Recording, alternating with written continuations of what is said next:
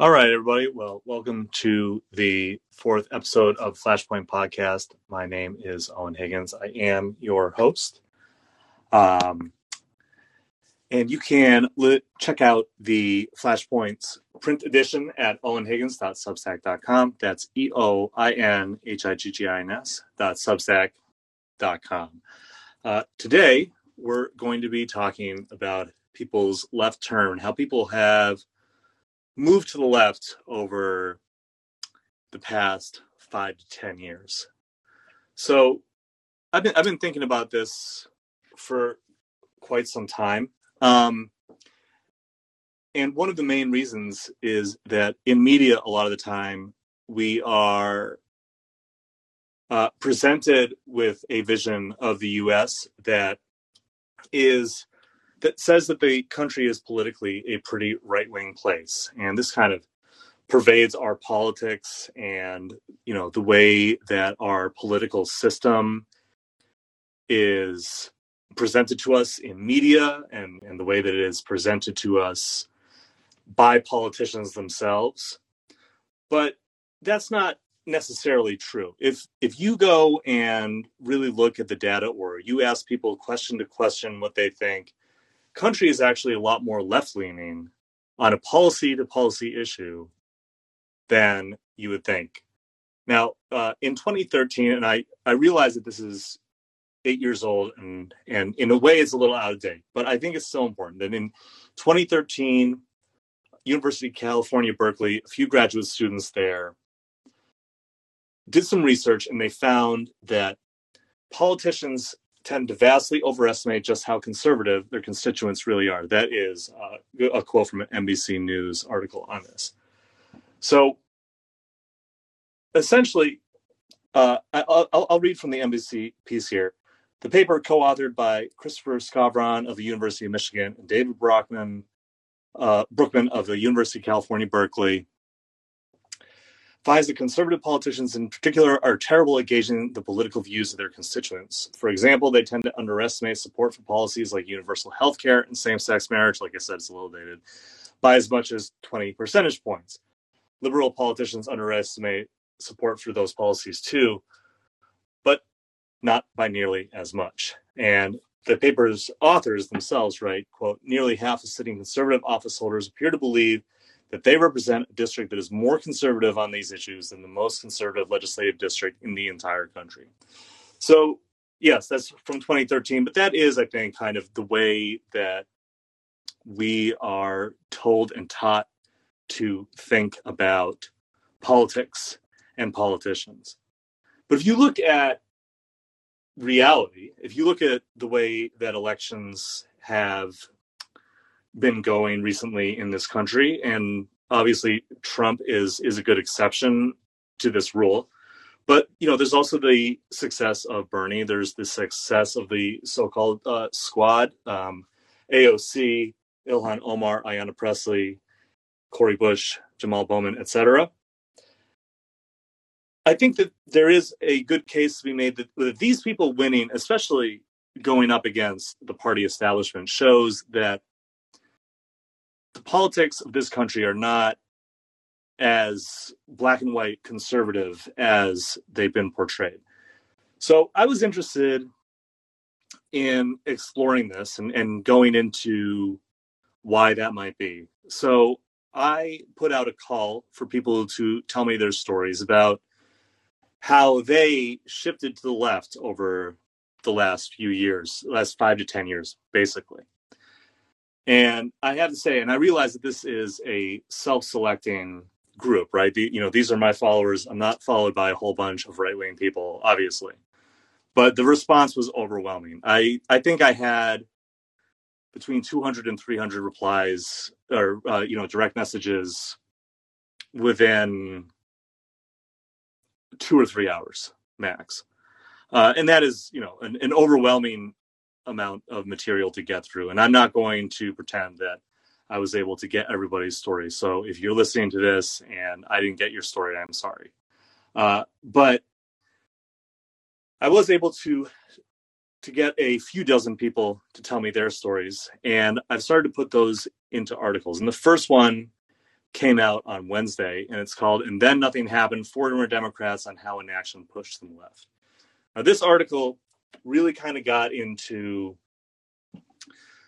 people who identified as center or even liberal Democrats at, kind of any point in the last 20 years, because I think, one of our callers is going to talk about Kerry. So, it does go back that long, but mostly like last 5-10 years, a lot of people said that they were really, really excited in 2008, 2012, when Barack Obama came into office and he rode this wave of this kind of what seemed to be anti-war sentiment and progressive change. And what ended up happening was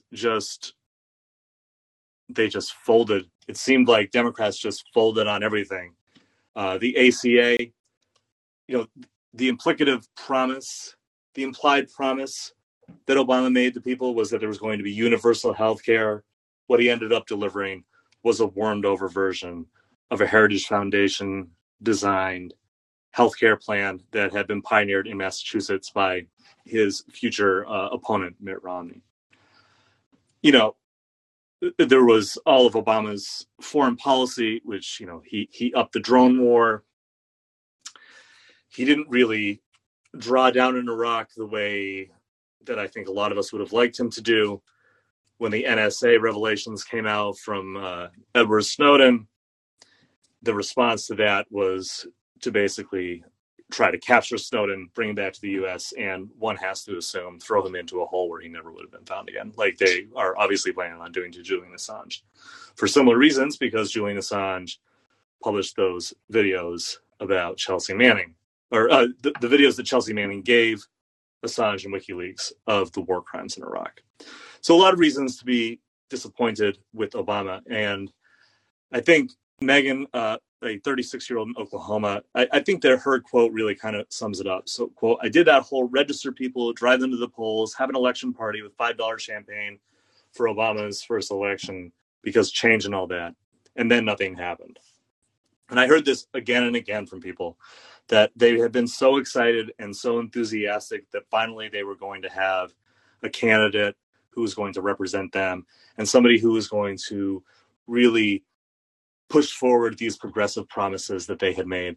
And instead what they got was a centrist Democrat, or even somebody who would have been a centrist Republican during the Reagan years. I've heard a lot of people say that, and I think that to an extent that's definitely true.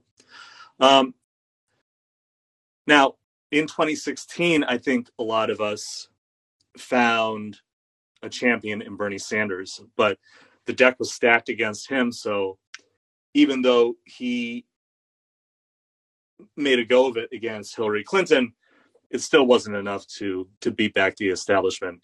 But the good thing about Bernie, I think, is that what he was able to do was to really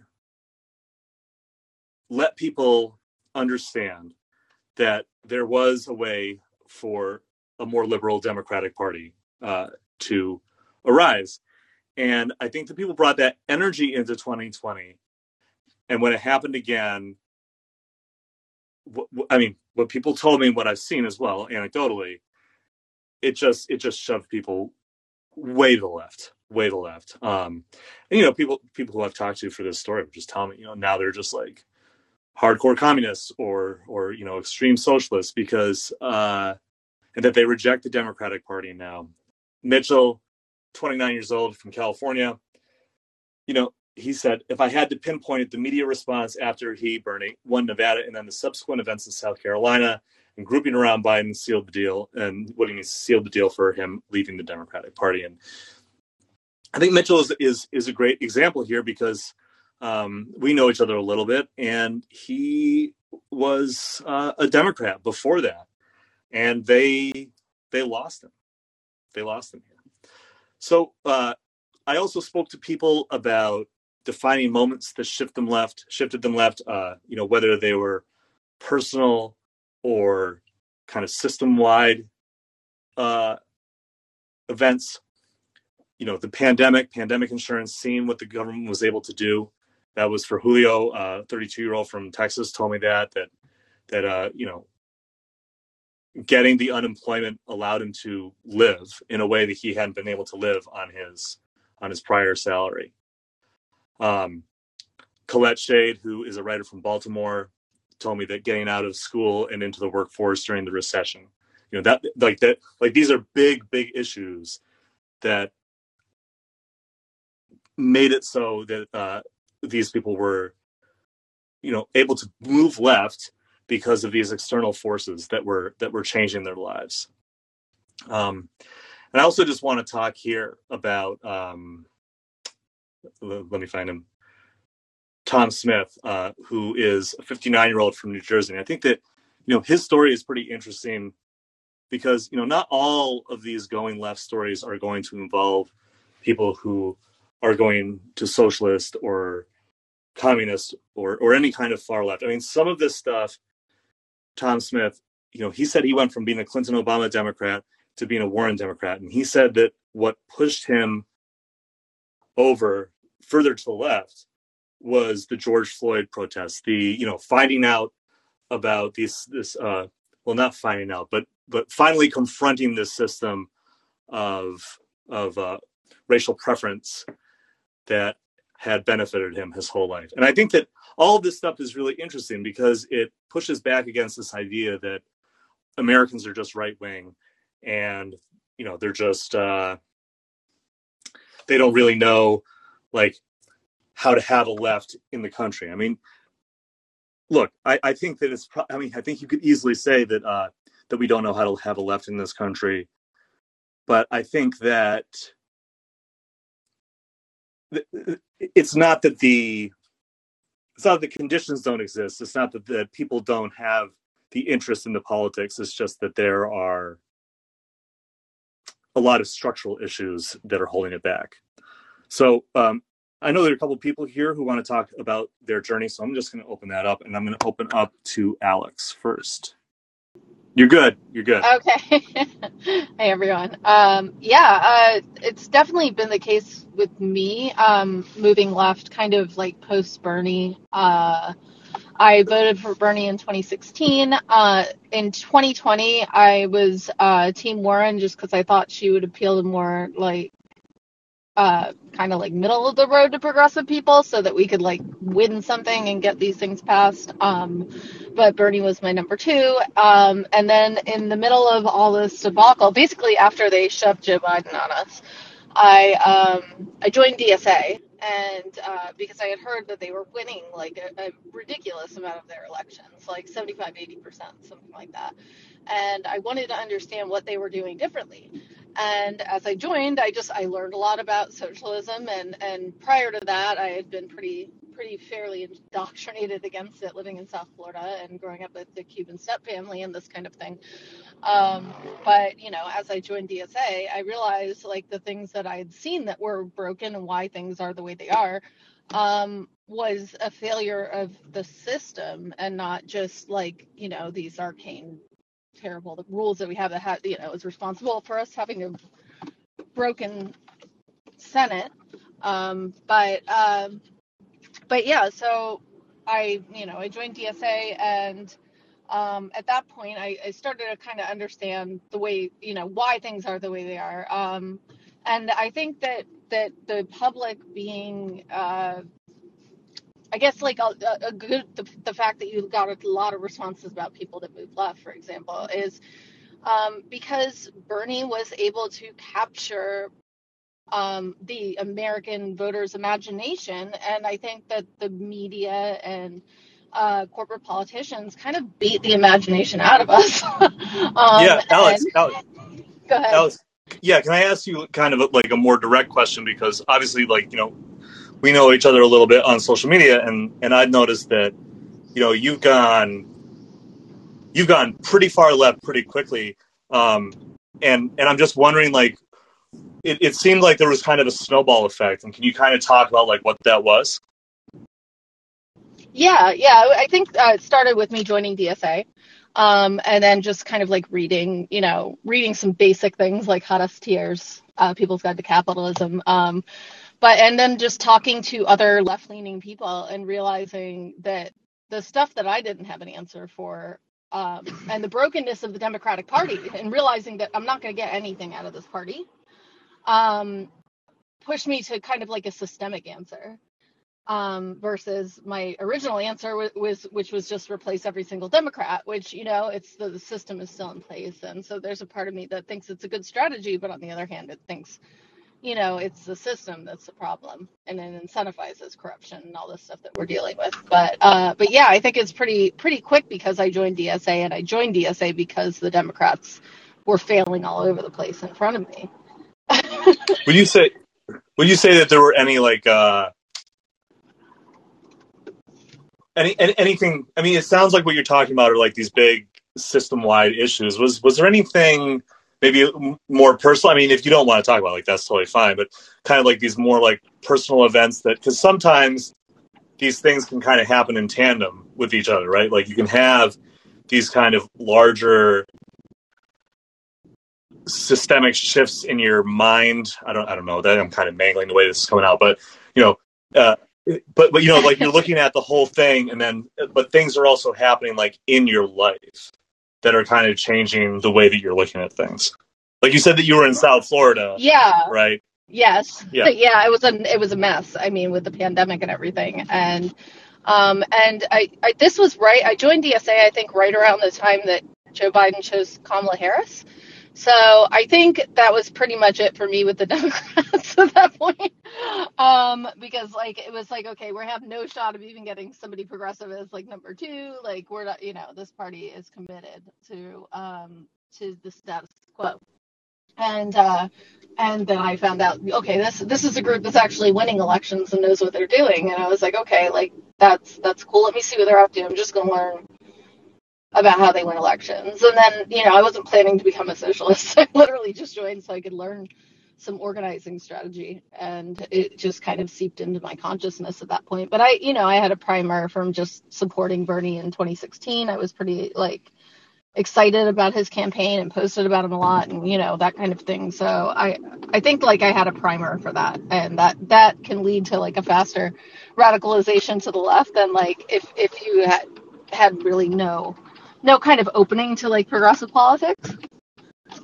Yeah, that's how they got you. They got you in, and then they changed. So I'm gonna take Mac now. Let me just do that. I've had kind of a long journey to calling myself a socialist. And I'm an attorney and kind of came from like a wealthy family in the New York suburbs. So it's, I guess I'm probably not, at least originally, what, in the past people would prototypically think of as someone who'd come to call themselves a socialist. But yeah, I guess I turned 18 right before the Kerry Bush election and voted for him, just because, I was kind of the typical 18-year-old at that time, liberal, anti-war liberal, hate George Bush, peak Jon Stewart Daily Show kind of year.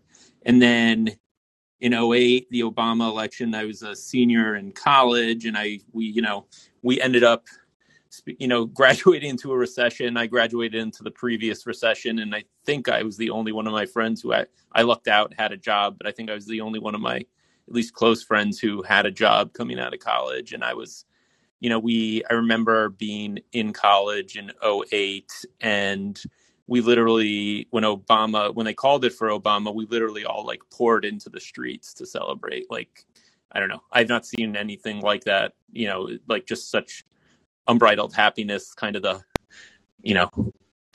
for the campaign slogan, the hope we had for what was going to happen, and slowly became very disenchanted with, when the ACA process happened, and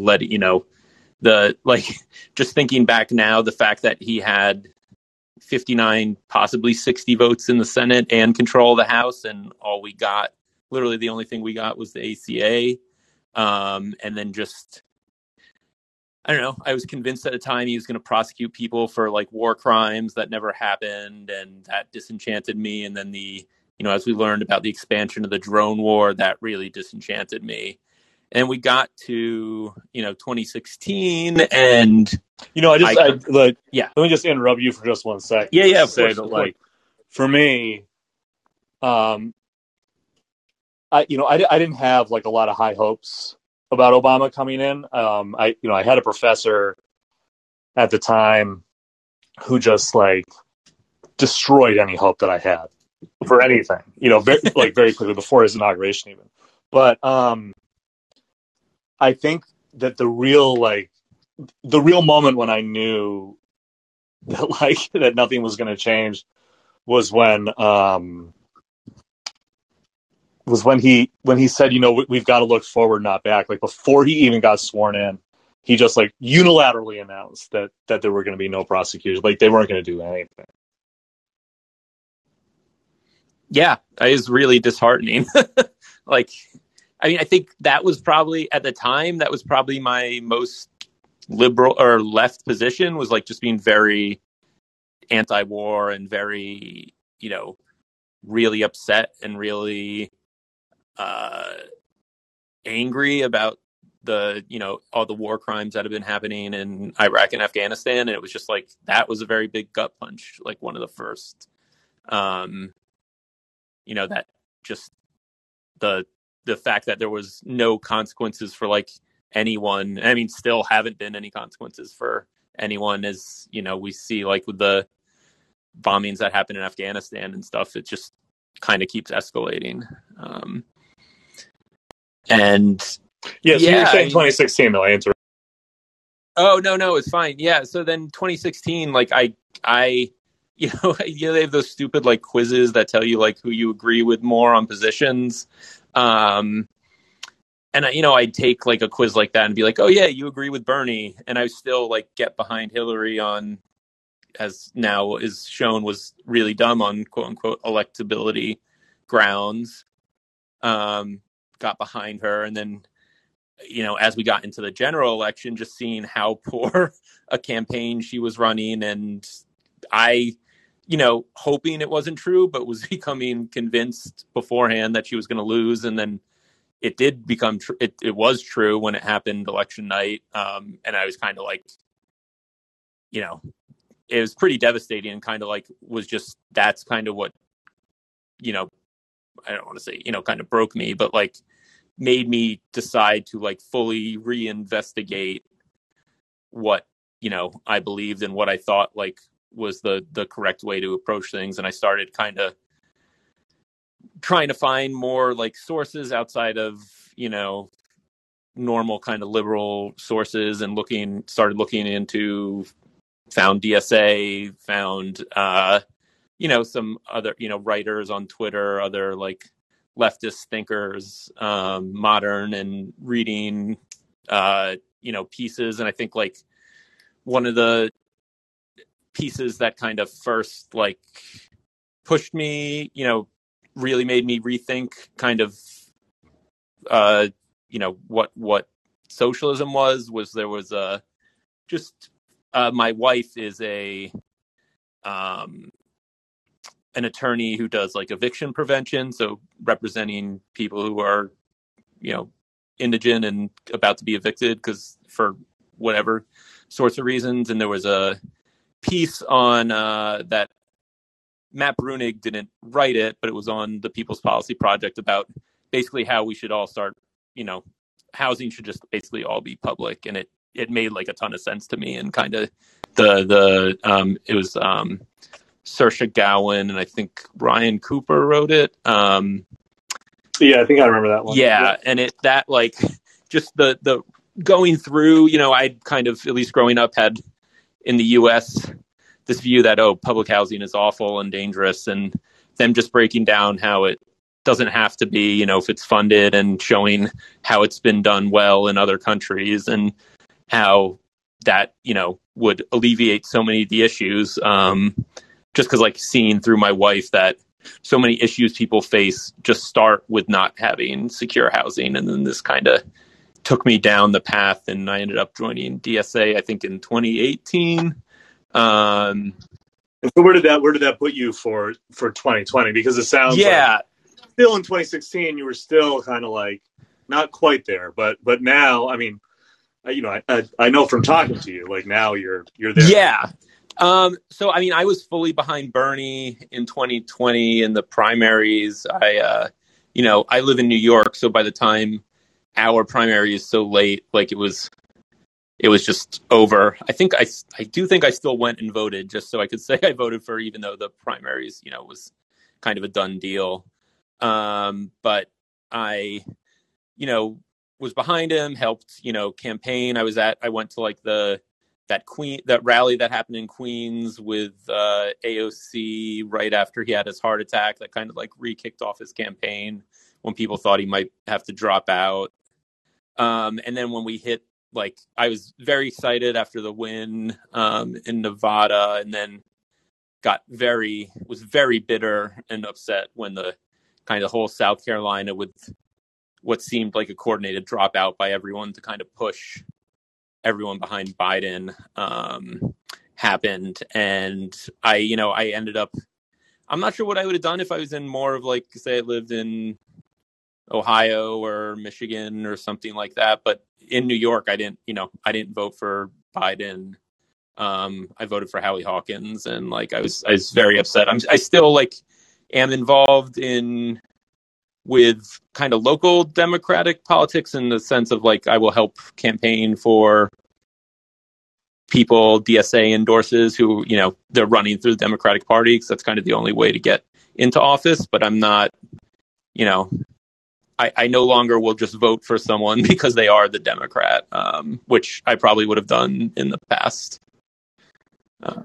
It's interesting to hear you talk about that, because, and I think Alex said this too, and more. I know you're in the listening queue. If you want to come up to the caller, I know you wanted to chat too. But I just think it's interesting to hear about how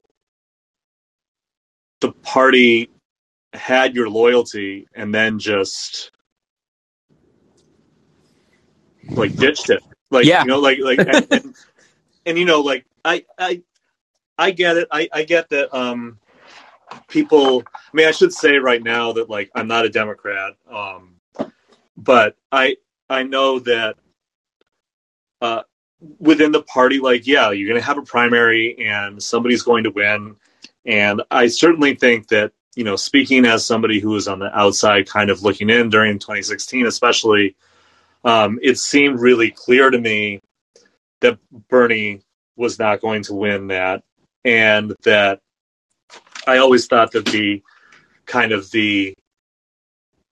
reaction that said, hey, it got stolen from him was like a little overblown, because sure, the rules were set up so that he would lose, but he knew that going in. Like, he was playing that game.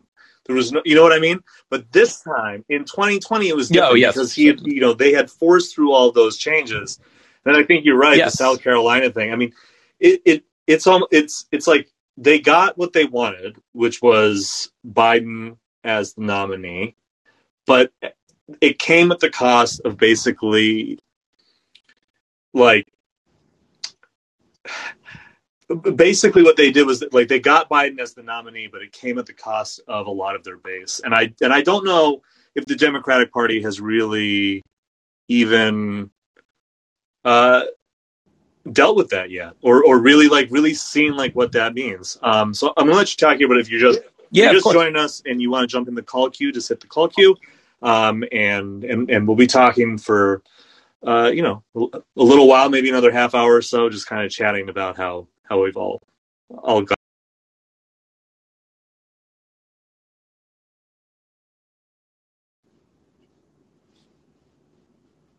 That's you. If you want to keep talking, Max. Oh yeah, sure. No? Sorry. Yeah. I mean, it's definitely been, it's very similar to how I felt. I felt like, I mean, I wasn't supporting Bernie in 2016, but I did feel it was more.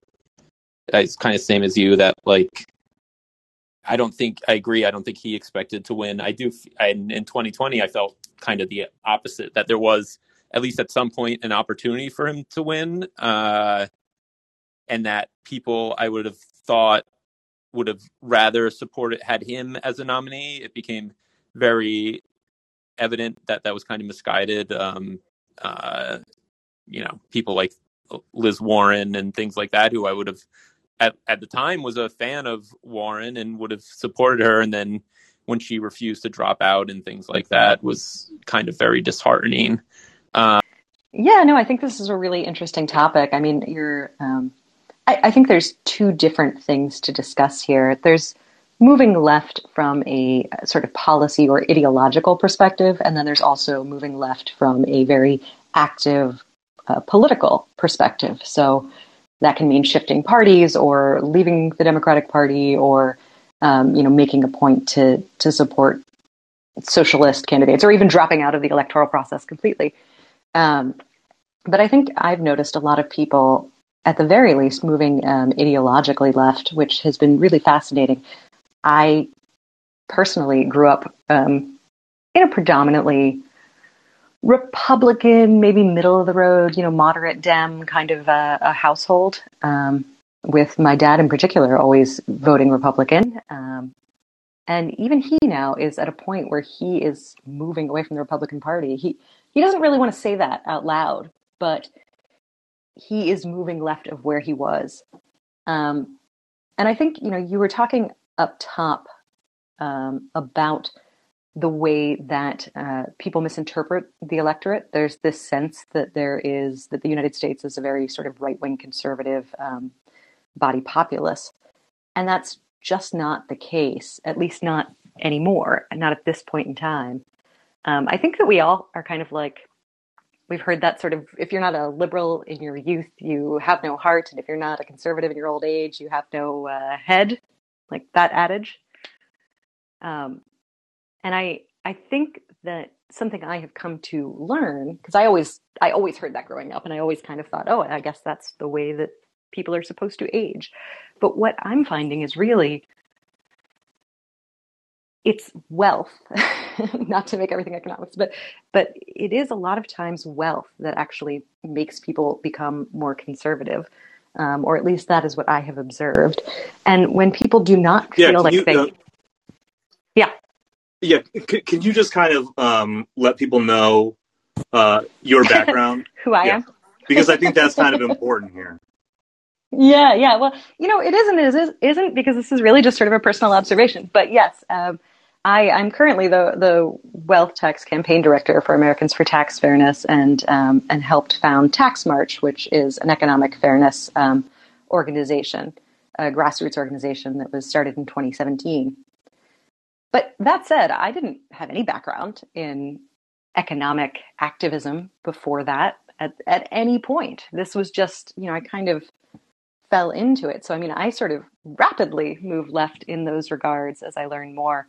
And I would say that this sort of idea that I'm expressing now is probably beginning to be formed before I even got involved in any of that work. Because again, it was just sort of observational as I saw that, there's not that same, there was only like a brief period of time for a very specific segment of the American population, for white people, basically, where they could expect this sort of upward trajectory. And yet all of America is kind of hung on that. We still sort of believe in that idea. But I think now people don't have that same sense that you are going to be more wealthy than your parents were, or have more economic security than your parents did. And when that is left behind, I find that people start to really examine their values and then also examine the causes for these things. And once you start going down that path, I think it leads a lot of people to move left. That's my big thoughts. I could talk on this for an hour, but I will not take over your room here, Owen. So thanks for letting me chat. Just while we have you, can you just talk about kind of your journey a little bit? Like, maybe like from 5 or 10 years ago to where you're at now. Like you said, you didn't have experience in this, but now that's what you do. So how did you get there? Yeah, it is a good question. Again, I grew up in a Republican family. I always sort of, for me, the entry point to not being a Republican was just was basically just abortion. It was just a really straightforward, I'm pro-choice. That makes me not a Republican. So that put me to the left of everyone I knew. But I still had this desire, I think, for a long time to kind of equivocate to kind of both sides, to kind of place myself in the middle, because there was something about that, especially as a young person. I'm talking as a teenager or, even maybe at 20, that felt like that was the responsible, mature adult perspective, was to consider both sides and to take this sort of middle ground. That felt grown up to me. And so it took me a little while to recognize that I didn't need to sort of impress upon anyone that I was a grown up. And in fact, start accepting that, there can be a right and a wrong here. We don't have to actually take in both sides, especially as one side got more and more extreme and we watched, or outwardly more and more extreme, I should say. But as white supremacy really stopped being something that was even trying to be hidden, it became much easier to say, oh, no, that's wrong. I don't need to take that into account or try and find a middle ground with that sort of perspective. So that helped me, I think, move strongly to the left. But I still had you grow up with a certain perspective. It can be hard sometimes to shed those. And for me, it took time to kind of slough off these views. And I don't think it was based in the same sort of electoral moments that a lot of people are noting. I mean, I liked Bernie because I thought it was nice to hear someone talk about the idea that things could be different than they were. And I, in the 2008 with Obama, I wasn't ever fully bought in to there being sort of an individual who could move us out of things. But, it was certainly a disappointment. Certainly the rhetoric didn't match what was delivered legislatively. So that was kind of, that was a bummer to me, but the idea that one person could have done it was beyond my belief anyway. So it was more just this consistent reading and learning and talking to people and recognizing that we just don't have to do things the way that we always have. And we can, in fact, totally change everything. We just all have to believe that it's true and prioritize it. So it was just a slow move for me, but I don't know. Yeah. I mean, I'm yeah, I think that it's really interesting that you're saying, and Dan, if you want to jump in the call queue, I can take you next. But I think that's interesting that you're saying, when you were younger, that you saw, compromise on both sides as kind of the mature way to do this stuff. The reason that I find that interesting is because that is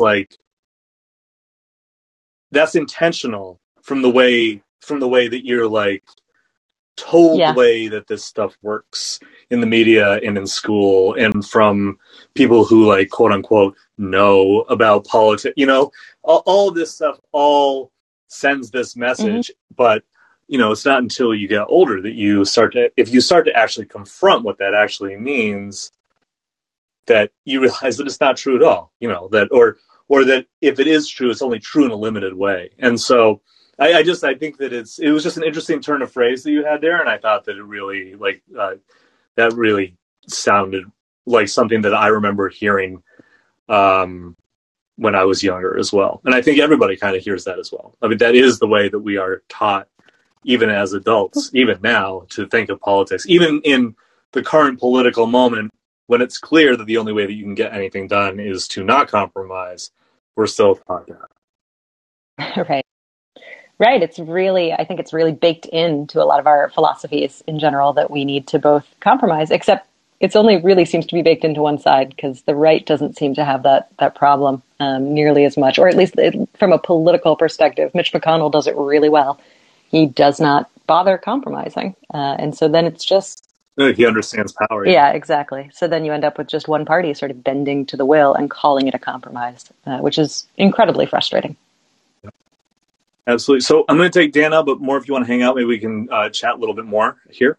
But I'm just going to, here we go. Here we go. All right. I think my mic's hot. Yep, you're good. All right. Hey, Owen, thanks for having me on. Yeah. So just a quick intro. Dan and I talked for the Democrat story. So, he's coming in having already spoken about this stuff, for the print edition here. And yeah, I invited you on, and I was hoping you could kind of share your experience and maybe expand on a little bit more what you were telling me in the. Mm-hmm.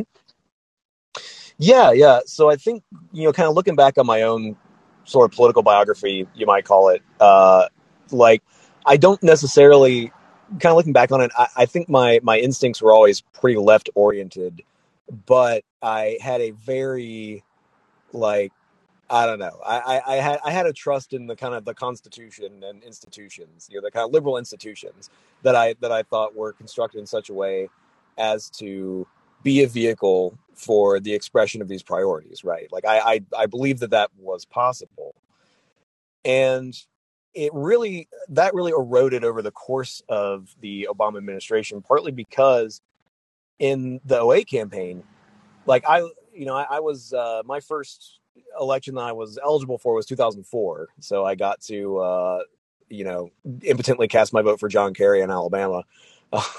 but I sort of had enough of a kind of comprehension of the Democratic Party as an institution, and I learned enough about kind of the recent political history to have a pretty good grip on the Democratic Party isn't necessarily your friend, but that it was the Democratic Leadership Committee was the big boogeyman for me, right? It was like that triangulating Clintonism, even when I still thought the Democratic Party could, do anything, I recognized that Bill Clinton was just the second coming of Ronald Reagan. Okay. So the fact that in the '08 campaign, the kind of the DLC Clinton wing of the party was defeated by somebody who was using rhetoric, who was talking about a lot of things that were my priorities. I thought that was, and of course, after 8 years of George W. Bush, I thought that was going to be the break in the dam.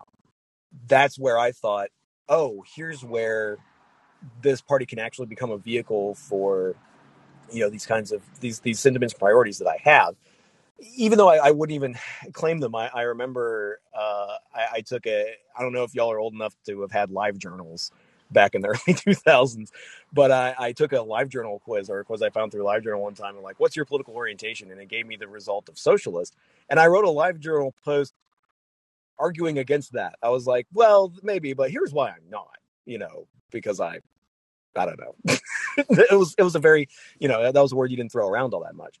And so it was a real, my kind of trust in the idea that the Democratic Party could be a vehicle for these kind of priorities and sentiments that I had eroded over the course of the Obama years. The fact that he was given a Nobel Peace Prize before he even did anything kind of realized that a lot of this kind of elite self-congratulation is really stupid. And it just sort of gradually eroded over the course of, the massively kneecapped recovery, the demolition of black wealth in the foreclosure crisis never came back. The anemic recovery clearly weighted toward the worst actors in our society just getting richer and richer, Libya war, all these things. And so when 2016 rolled around, I was really, I guess I was kind of one of those people who was really ready and primed for a bigger break than I think a lot of people anticipated. And Bernie Sanders' role in that, I was really, honestly, I was a little gun shy about it all just because I remembered Obama, right? There was another guy who, at least in his rhetoric, was taking on the Democratic Party establishment and was, talking about these things. But I think what really made the difference is that he openly claimed the label socialist. And that really helped me. And seeing other people really respond to his campaign while he was claiming the label socialist really helped put me over the edge and think well, okay, now's the time to come to reckoning about what do I believe and what do I want to see happen and how can I see that happen? And sort of introducing myself to a body of thought in history that I had previously kind of purposefully ignored because, well, that's not possible or whatever. So eventually after, it was kind of funny, my kind of the beginning of my kind of political commitment outside of the Democratic Party and with kind of an organized left organization came when the night before the 2016 election, I became a member of DSA with an intent to found a chapter here in Birmingham, because I thought it would be really important and a big priority to have an independent left-wing organizational counterweight to the right-wing Hillary Clinton administration, which of course, events took a turn that surprised everybody. But yeah. So I do just want to say, and this is for the benefit of people who will be listening to this after the fact, but if you're younger than I think pretty much everybody in this conversation, you might be wondering why we're all kind of, or not all, but a lot of us are talking about how happy and excited we were when Obama was elected. And you got to understand that 8 years of George W. Bush was an absolute nightmare. I mean, it was like 4 years of Trump was really, really, really bad. 8 years of Trump would have been worse than 8 years of Bush. But 8 years of Bush, I mean, those were dark times. Like a lot of really, really, really bad stuff was happening. It's very, very hard. I'm sorry, I'm getting on my soapbox a little bit here, but it's very, very hard to explain the way that people thought about the world and the way that people thought about politics and the way that changed, not only after 9/11, but mostly because of the way that Bush and his people used it and manipulated it, and just, I mean, it was a nightmare. So when we're talking about getting excited about Obama being elected, like, yes, like part of it were his promises that he ended up breaking. Part of it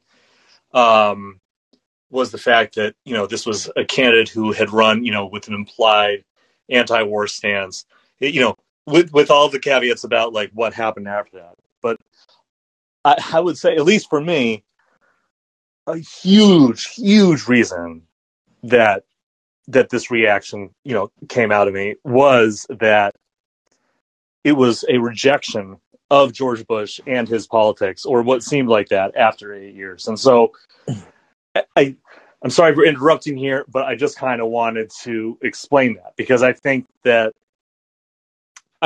sometimes that's not, I just want to make sure that that's coming through.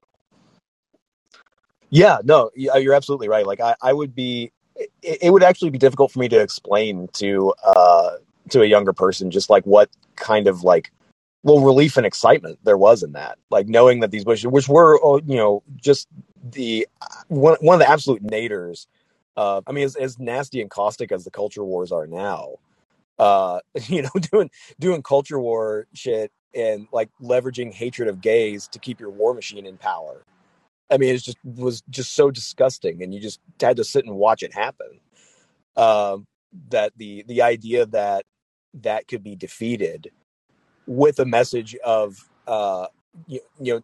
dignity and some sort of change to the way things were done was really intoxicating. But it also, like, that being set up so high and having those kind of expectations destroyed, it really makes you start to think why.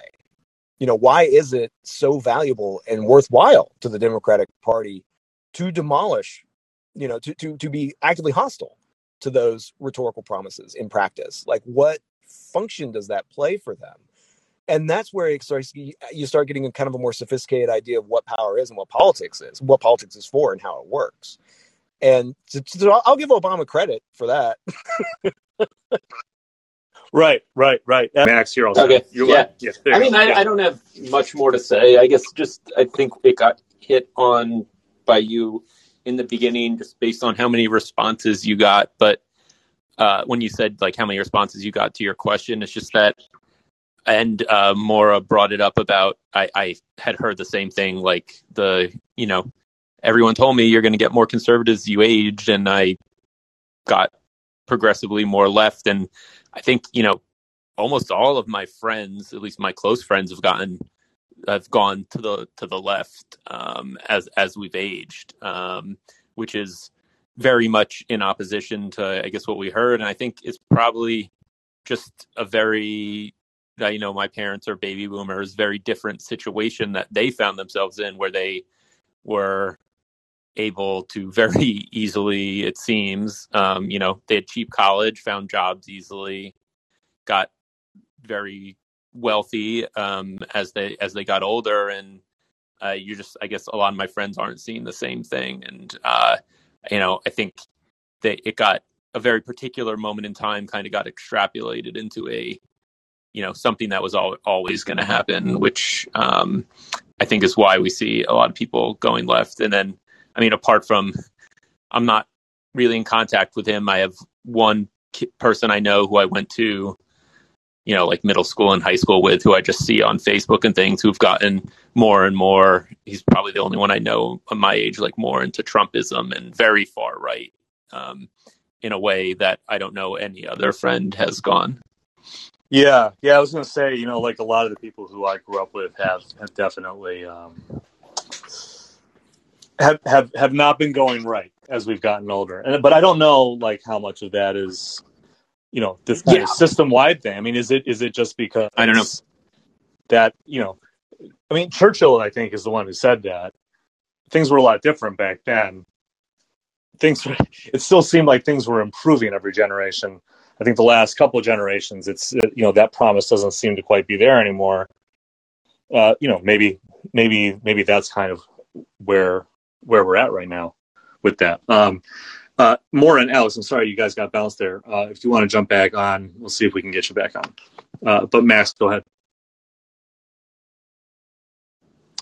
That's, I don't think I have that much else beyond, I, hope that, this will, the fact that this is happening to people will, eventually lead to some change. And the few Gen Z people I know seem to be similarly situated, starting from an even like further left place than I did. And, but who knows what will happen as at my age right now. It, for me, looks kind of bleak, but I'm still trying to hold up hope, for the very least, just the fact that I have a 2-year-old, and it, if I get looks too bleak for me, I don't, it's hard to face that. Yeah, for sure. And Alex, just give me 1 second, and I'll take a call here. But one of the next stories that I'm going to be coming out with here on this topic is about kind of catastrophe and how catastrophe can lead to people going left. So this will be kind of more of a story that'll be about, extreme events rather than, what we're talking about here is more political change and these kind of system-wide change. This is going to be kind of more like, sometimes there are these kind of shock moments where the way that you kind of thought of things has changed, and you have to react in a certain way. So, Alex, I think you're good to go if you want to unmute yourself there. Oh, yay, it worked. Okay. I think, I guess for me anyway, because I'm of the same generation that we're talking about here, where I think it was pretty much true in the late 90s when I was growing up that that you could hope to get a job and buy a house and all that stuff, and that stuff stopped being true. I think that probably the peel off from Obama isn't as severe as the 2016, moving people to the left, just because people aren't, at least in my estimation, it seems like unless you're really looking for the information, pre-iPhone, all that stuff, pre ubiquitous social media, it's hard to break through and figure out what is actually happening. Whereas now we have all the information. That's easier to reach people. There's more of a left media sphere. So you can see that Biden's not fulfilling any of his campaign promises. I feel like in a much more like direct way than you could during Obama, where you kind of just had to look for the information. I was out of the country. I was living in England at the time that he was elected, and I was just relieved to have somebody that wasn't embarrassing us like Bush was, worldwide. Because when I'd admit that I was American to people and not Canadian, I'd get a lot of shit just for being American because of Bush. So I wasn't around for like his whole election or anything, but I do know that it seemed like he was doing a good job from where I was at. But there was no ability for me to kind of like easily access dissenting voices on the left or anything like that in 2008. Whereas now I think, it's easy to log on to most sites and see opinions on the left and see left accountability for a Democratic president. Yeah. I mean, I think there's social media, there are news organizations. I mean, there's audio podcasts, there's apps like Colin where you can get in, join these rooms and stuff and talk to people. I mean, the ability to connect to people has expanded so much that I think that does have a lot to do with it, and has a lot to do with how people's politics can change quickly, and you can find a different point of view fast. I also remember going overseas during the Bush years and being embarrassed about being American, for sure. Oh, it was super embarrassing. I was just happy to have a statesman back, like I didn't know what the hell was going on. It just seemed like he was kind of okay compared to that Bush guy, not knowing that. Well, yeah, I mean, people overseas loved Obama. Yeah. They loved him. Yeah. Maura, did you want to jump back on? If you do, just jump into the queue. Alex, one thing Dan was saying, he was saying that he joined DSA as well, and I was wondering, what that kind of... Did you hear something yourself when you were talking, when he was talking? Did you probably could kind of relate to a little bit of that, right? Yeah. I think the biggest thing for me was DSA has a theory of change, period. Could one person tell me what the Democrat theory of change is at this point? There's not. It doesn't, like, the theory is like we're not the fascists, but there's no theory of change of how they're actually going to make life better, right? It's vote for more of us, give us 65, and we did that. We've had 60 senators, right? But I don't know what their actual theory of change is even now. So, you have to assume they don't have one. Yeah, for sure. Well, I think, let's see if anybody else wants to jump into the queue, but I think maybe we'll start wrapping up here. It's been about an hour. I'd like to thank everybody for joining us. I think this has been a really interesting conversation, getting these different perspectives. Like I said, at the top, obviously this is a self-selected group, and it is as well in my print articles.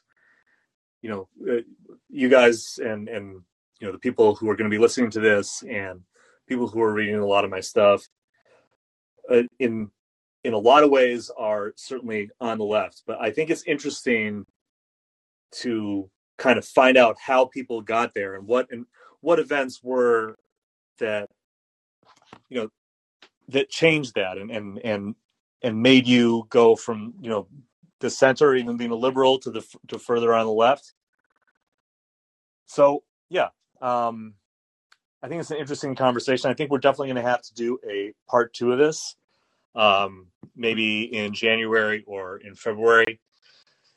Think so. Next week we're going to have a couple guests. I think we're going to hopefully. Well, I don't want to speak for that guest yet. Hopefully, we're going to have a relatively big guest. We're probably going to have Amanda Frank as well, who is the woman who went undercover in the far right for about a year. And so we're going to talk to her about what she found out and just all the information that she was able to collect. Then the next week after that, we're going to talk to Ed Weso. I think that's the way that you pronounce his name. I apologize if it's not. We're going to talk to him about tech, the year in tech. And we're going to talk to Jeet here about U.S. politics. And that'll probably bring us to the end of the year. So hopefully we'll see you then. And I'd like to thank everybody for listening. Again, if you want to stay up with my print stuff, it's at EOINHIGGINS.substack.com. That's owenhiggins.substack.com. Alex, Max, Dan, Maura, thank you all so much for speaking and talking to me. And everybody have a great weekend.